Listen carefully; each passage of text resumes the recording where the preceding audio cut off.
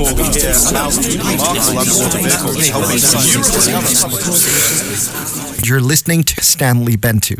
What is it about state governments that make us less curious?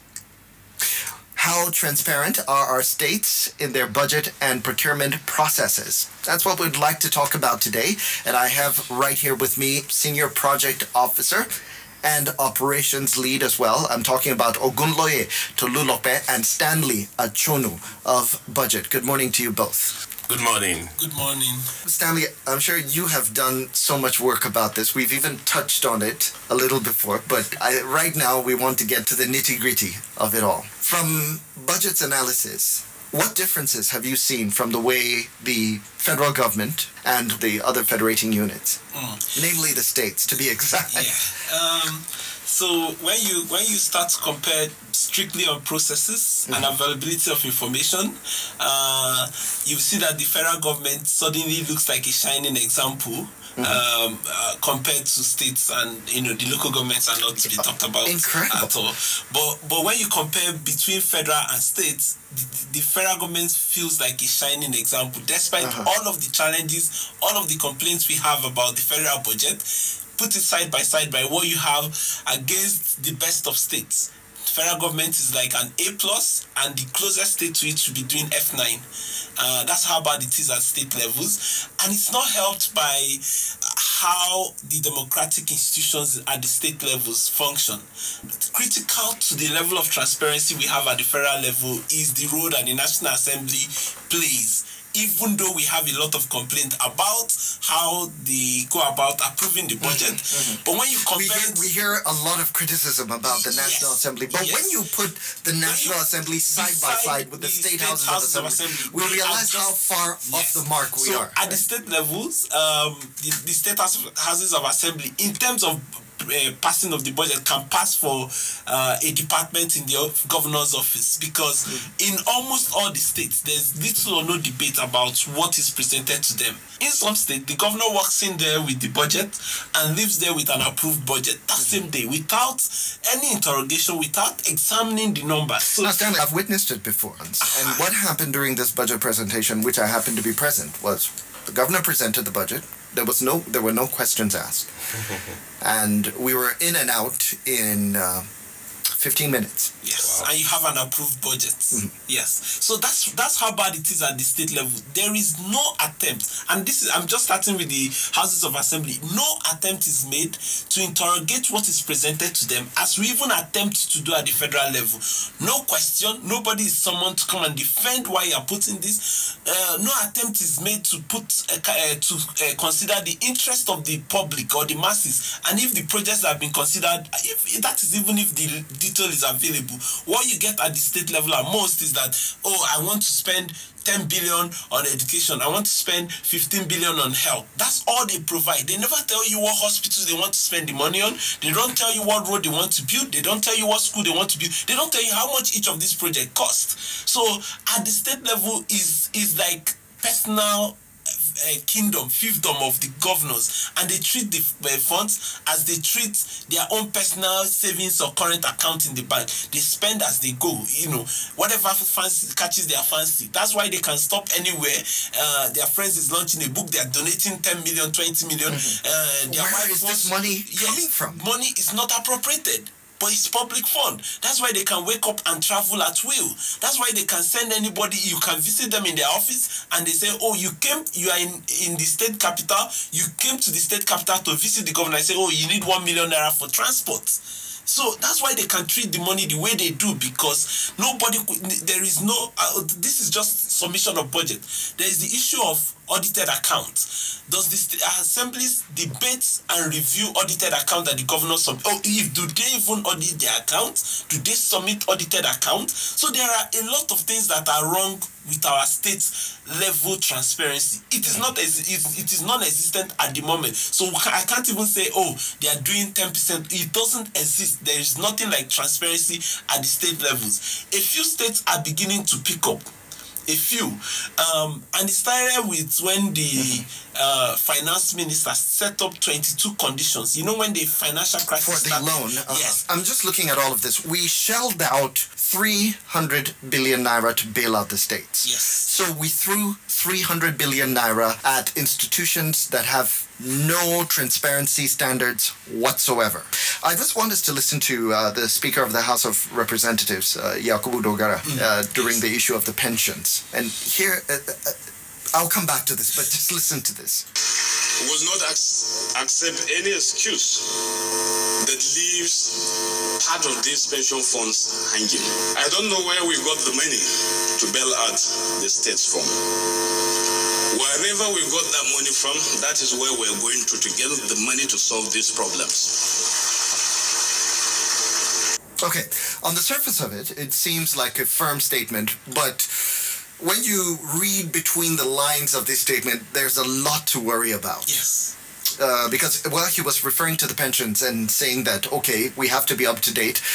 But for me, the key thing was when he said, I don't know where they got the money from. They got the money for the bailouts. I was shocked And when I I was heard shocked. it. The only explanation we got was it was from NLNG. Yes. So, basically, even at the federal level, just like you said, we're far off the mark because if we have, because Speaker of the 300 House billion is is a a lot. whopping amount of money, Yes. and if the speaker doesn't know where that came from, you have to scratch your head. But then, not just where it came from, where it went to. If everything you say is true, Stanley, we shelled out 300 billion and had no way of accounting for it. And it was one of the key things we raised as an organization when they started to demand for bailout. We said you need to set clear conditions of what they must do before they access the money. The former governor of Anambra State gave a perfect description of what is going on. He says, you do not pay the bills of a drunkard while he's still in the beer parlor. You wait for him to come out before you pay the bills. Otherwise, if you finish paying, he will continue to drink. And that's what we did with the states. We shouted, do not give out any money to drunks who act as state governors while they are still in the beer parlor. Set conditions, let them pass laws that promote transparency and accountability at the state level before they access the money. So far, as we predicted, they've been given over 300 billion at the last count, and you know the revelation about Paris refund only came out recently, while they received the money in December. And we do not know what they have done with the money. And I say today that there will still be another round of bailouts. They've received. I think as a last count, the series were you had the initial 300 billion, yes, which was given as bailouts. There was another. There was debt 60 billion, restructuring. There was 90 stimulus billion packages. Then there was another 300 billion conditional loans. This time around with the stringent conditions that Kemi Adeosun actually listed out. And then we learned about the Paris Club refund. So a huge amount of money has gone to these states. But Tolulope, let me hear a little bit from you.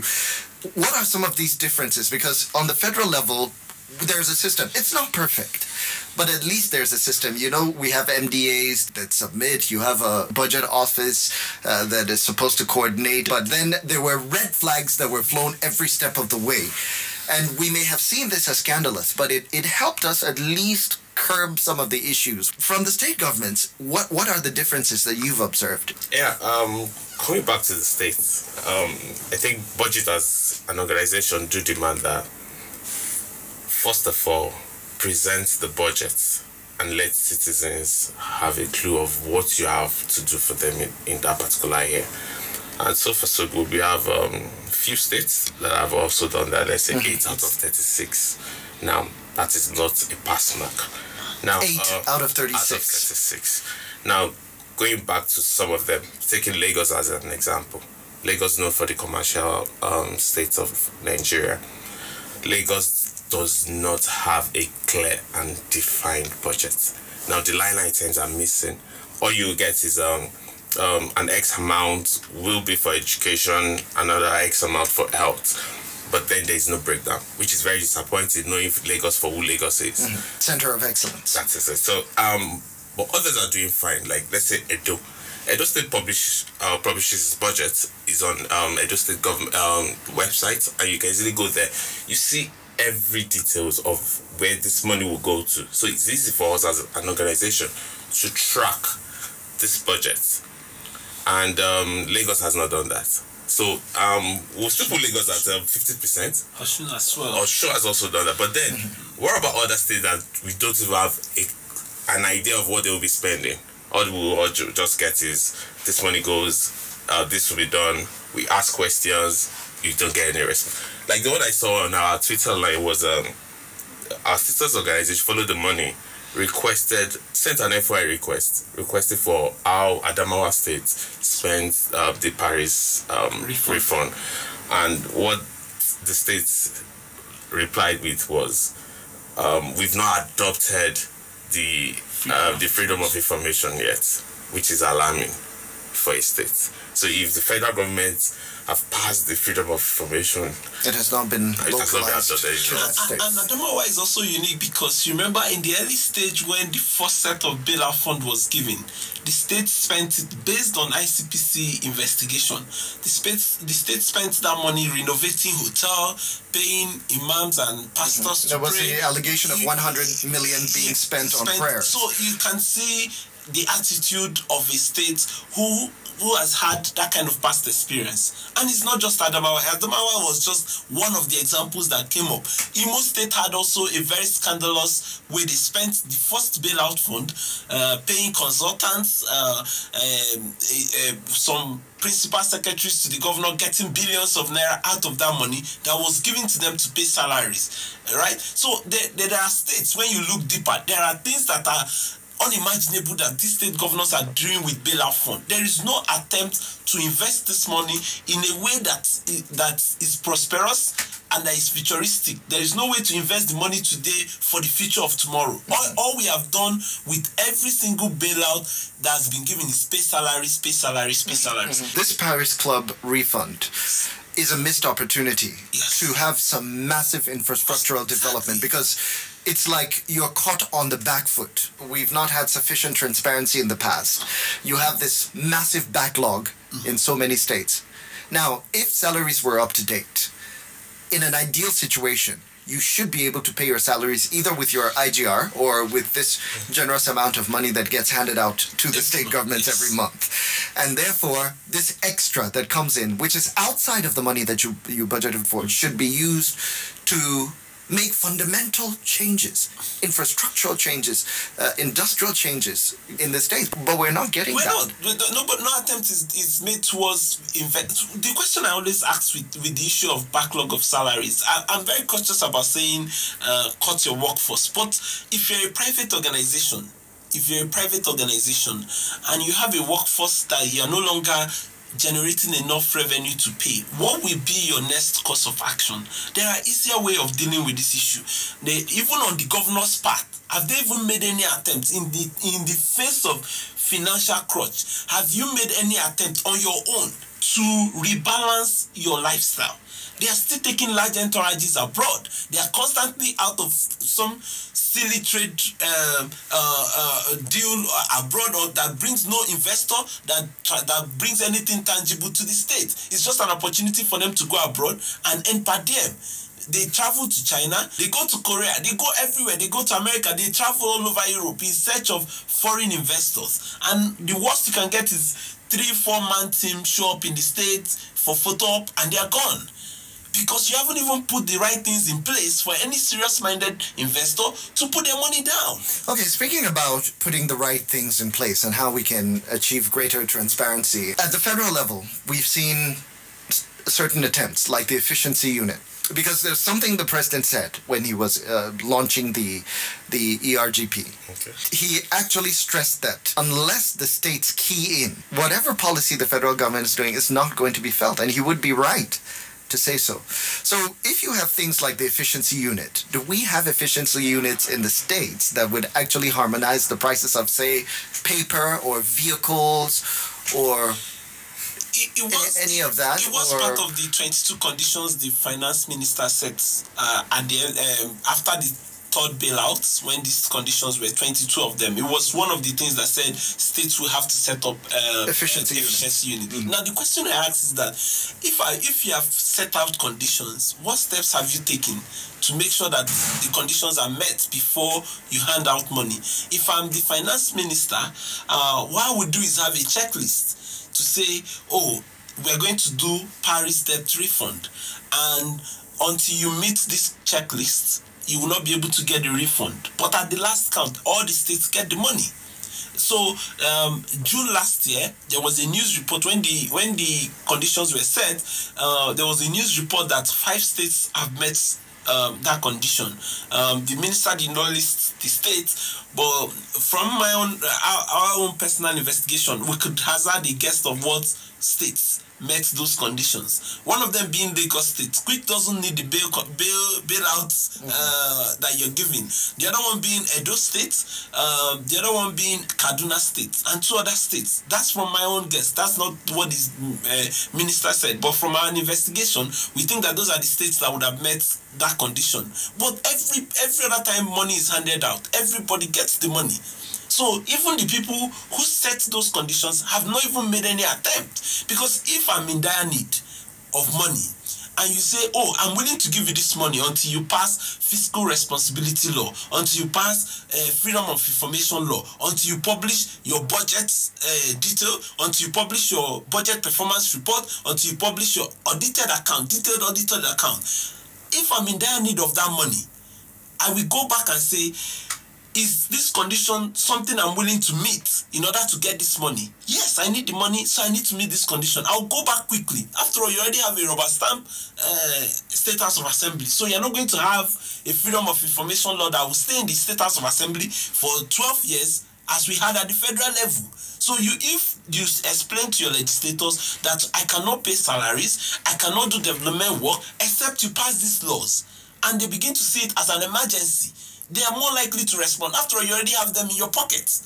But none of the state has done this because the states do not also see the political will from the federal government to implement the conditions they've set. I've not heard the finance minister take on any of the states to say, look, I won't give you the money until you meet the condition. We haven't had that. The president has not done that. Every time he speaks about it, it's at ceremonies. He has not done direct engagement, direct lobbying to get the states to meet those conditions. So we will go through 4 years of handing out bailout to state governors without any of those conditions being met. Taking a clue from UBEC. There's UBEC grants for states. Universal Basic Education grants. Now, the condition stated for you to access this grant is you have to bring 50% of that grant before you can access it as a state. Counterpart funding. That's counterpart funding. Now, some of these states can't even meet up that. So, few states have been able to access such grants. Now, that is one of the conditions. Second condition is, for the previous grants you've been collecting, how did you spend it? So the project you've executed, your SUBEB as a state have to present this so that you can have access to the next grant. Now these are part of conditions that you need to meet in order to meet this UBEC grant. For the bailout, if you can set conditions, make sure that you follow these conditions so that they are met, so that you can just give out transparency. Now, exactly how much influence does the federal government have on the states? That's what I would like to find out right after this. I'm in the chat room with the operations lead of budget, Stanley Achonu, and also the senior project officer, Ogunloye Tolulope. Now, how can we achieve transparency at the state level, and how important is it to national development and to all of the things that the president says he wants to achieve? Smarting up from an experience in the past, we had a situation between former President Goodluck Jonathan and the state governors, and it had to do with the excess crude account, where the federal government was taken to court based on constitutional provisions, and the state governors won the case. Share the money was what they were asking, and they won the day. So exactly how much influence can the federal government actually exert over the states?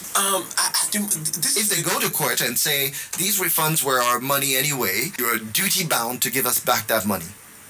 What then? Remember that this is political influence you're talking about. President Obasanjo, who started the SS crude account, faced similar challenge from state governors, and he used his political clout to overcome that challenge, and he was able to save up money that sustained us through the financial crisis of 2008-2009. We had almost the same amount that we have in our foreign reserve. Yes. We had that in our excess crude account. And the governors were also equally making the demand, but he used his political influence to withstand the pressure they were mounting. It was a little different with President Jonathan, who had already set up the Sovereign Wealth Fund, and they had won the court case, and there was a lot of negotiation behind the scene to say, okay, let's put a seed funding of 1 billion, right? I think that with a bit of creativity, they could have, funded that Sovereign Wealth Fund more against excess crude account that was available to access. Now, in the case of President Buhari, he has his own political party in majority. We are facing one of the worst financial crises we have had in the longest time, maybe similar to the era of IBB and structural adjustment program. I don't think we've had anything as crazy as what we have today. And there is need to change. We cannot repeat the mistakes of the past. If you remember when the financial crisis of 2008 happened, all we did was use what we have saved to bail out the states. And we have seen that nothing has changed. All they went back to doing was, as soon as you give them the money, they continue the lifestyle. So even if you do not have the legal backing to do what you need to do to get the states to behave, what have you done to engage the citizens to become active? The president has not lobbied, or his ministers have not lobbied the public enough to make them realize how dangerous what the governors are doing. So they just meet in the privacy of the boardroom of whatever government agency they meet, accept whatever pressure the governors put before them, and then just simply dole out the money. I don't see how the Minister of Finance publicly calling out governors to say, look, you must publish your budget. It's a simple information. If you have nothing to hide, it's done in America. You see when they have critical bill that is important to their agenda, they go public and say, look, they hold town hall meetings, they energize the public to make demands, and the public can put enough pressure on these governors to act right. I don't see, or you can even lobby the legislators who approve this money for expenditure. But in this case, we haven't seen, my take is that I haven't seen enough political will from the federal government to implement the conditions they've set. Once they have, when they put enough political will behind that conditions, the governors will fall in line. Some of them are voluntarily already doing this. Kaduna is doing it voluntarily. Edo is doing it voluntarily, and they're not hurt. No harm has come to any of the states who are meeting these conditions voluntarily. So if you then begin to highlight that these states who are doing this thing voluntarily are not hurt in any way, and then I think that will go a long way in putting. I know that the laws to hold them accountable, to prevent them from going forward with sharing this is limited. And as an organization, we have tried to speak to lawyers to see what citizen action can do to say, let's bring a class action against the finance ministry and the revenue allocation commission to say, aside from the statutory allocation, any other special disbursement you must give, let's halt it until we determine if it is still right to continue to give the money. So we are talking to our lawyers because citizens must also take action. Maybe if it hurts them enough, they would say, why don't I just meet this condition and just get my money? Well, Stanley, I would like to come back to the role of the citizen in all of this, and also some of the habits that we may have. But we've just been joined by the Deputy Director of SERAP, Timothy Adewale. He's joining us from Lagos. Good morning, Timothy.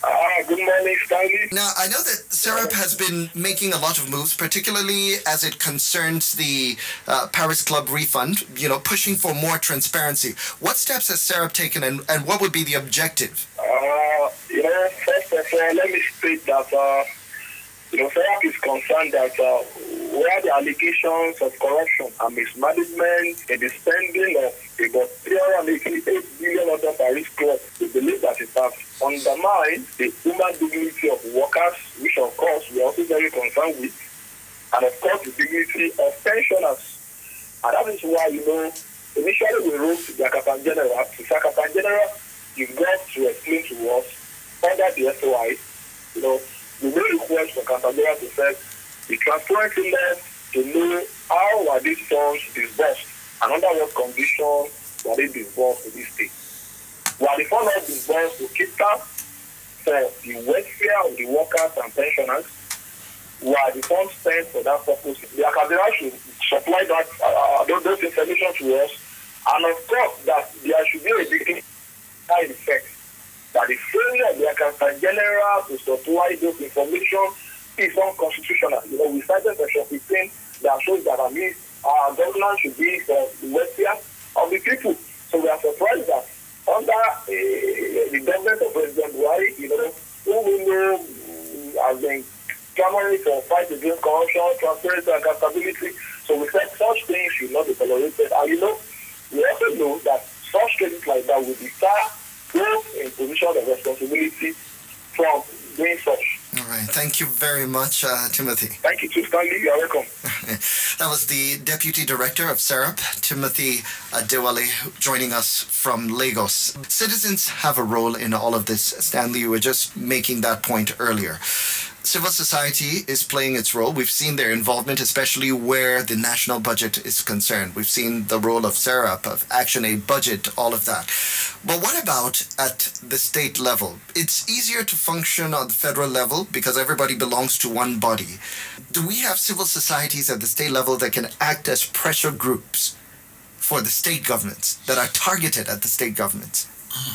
So if few civil society organizations have tried to focus on state governments, but it's not exactly an easy process to work at the subnational level. The reason we've made progress at the federal is because there's relatively bits of information that you can access on which you can stand to then ask for more. Right? At the state level, there is none to stand on.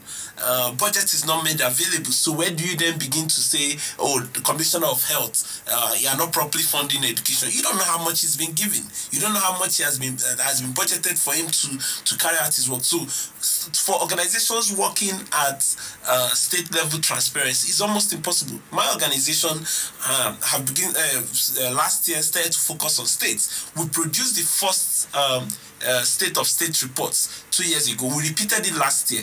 Last year when we published that report, what we got from the state governors who initially refused to provide information for that report was a lot of backlash. We were called voodoo analysts. We were called, without looking at the report, we were called unprintable names, right? But in all of that, only one state stepped forward and did what was right after that report came out. Gombe State took steps to then provide information, and they were willing and open to engage with us, and they promised that they have realized that not sharing that information leaves room for speculation, and what they did was they are now providing publicly all of the information we need for that report. They've sent us amount that they're releasing to each ministry every year. They're providing us with their audit report. They promise that once the report is available, once it's finalized and approved, they will share it also with us so that we can make it public. And that was the only state who responded in the right way. Jigawa State made threats to go to court, and we're still waiting for them to go to court because we're very sure of the numbers we have put forward. So that's how impossible it is to even get access to state government. One state we went to, I do not want to mention it, one state we went to, my colleagues went to that state, and threats were made. Threats were made to their lives if they do not leave the state immediately. So that's how crazy we see what is happening at the state level. You've seen the report that followed the money, the Freedom of Information letter. In fact, the final statement that the Secretary to Government of the Federation wrote in that letter is over and out. That's his closing for a letter requesting for information about how you have spent bailout money. It tells you conversation closed. Yes, over and out. That was his closing line. No thanks or not, over and out.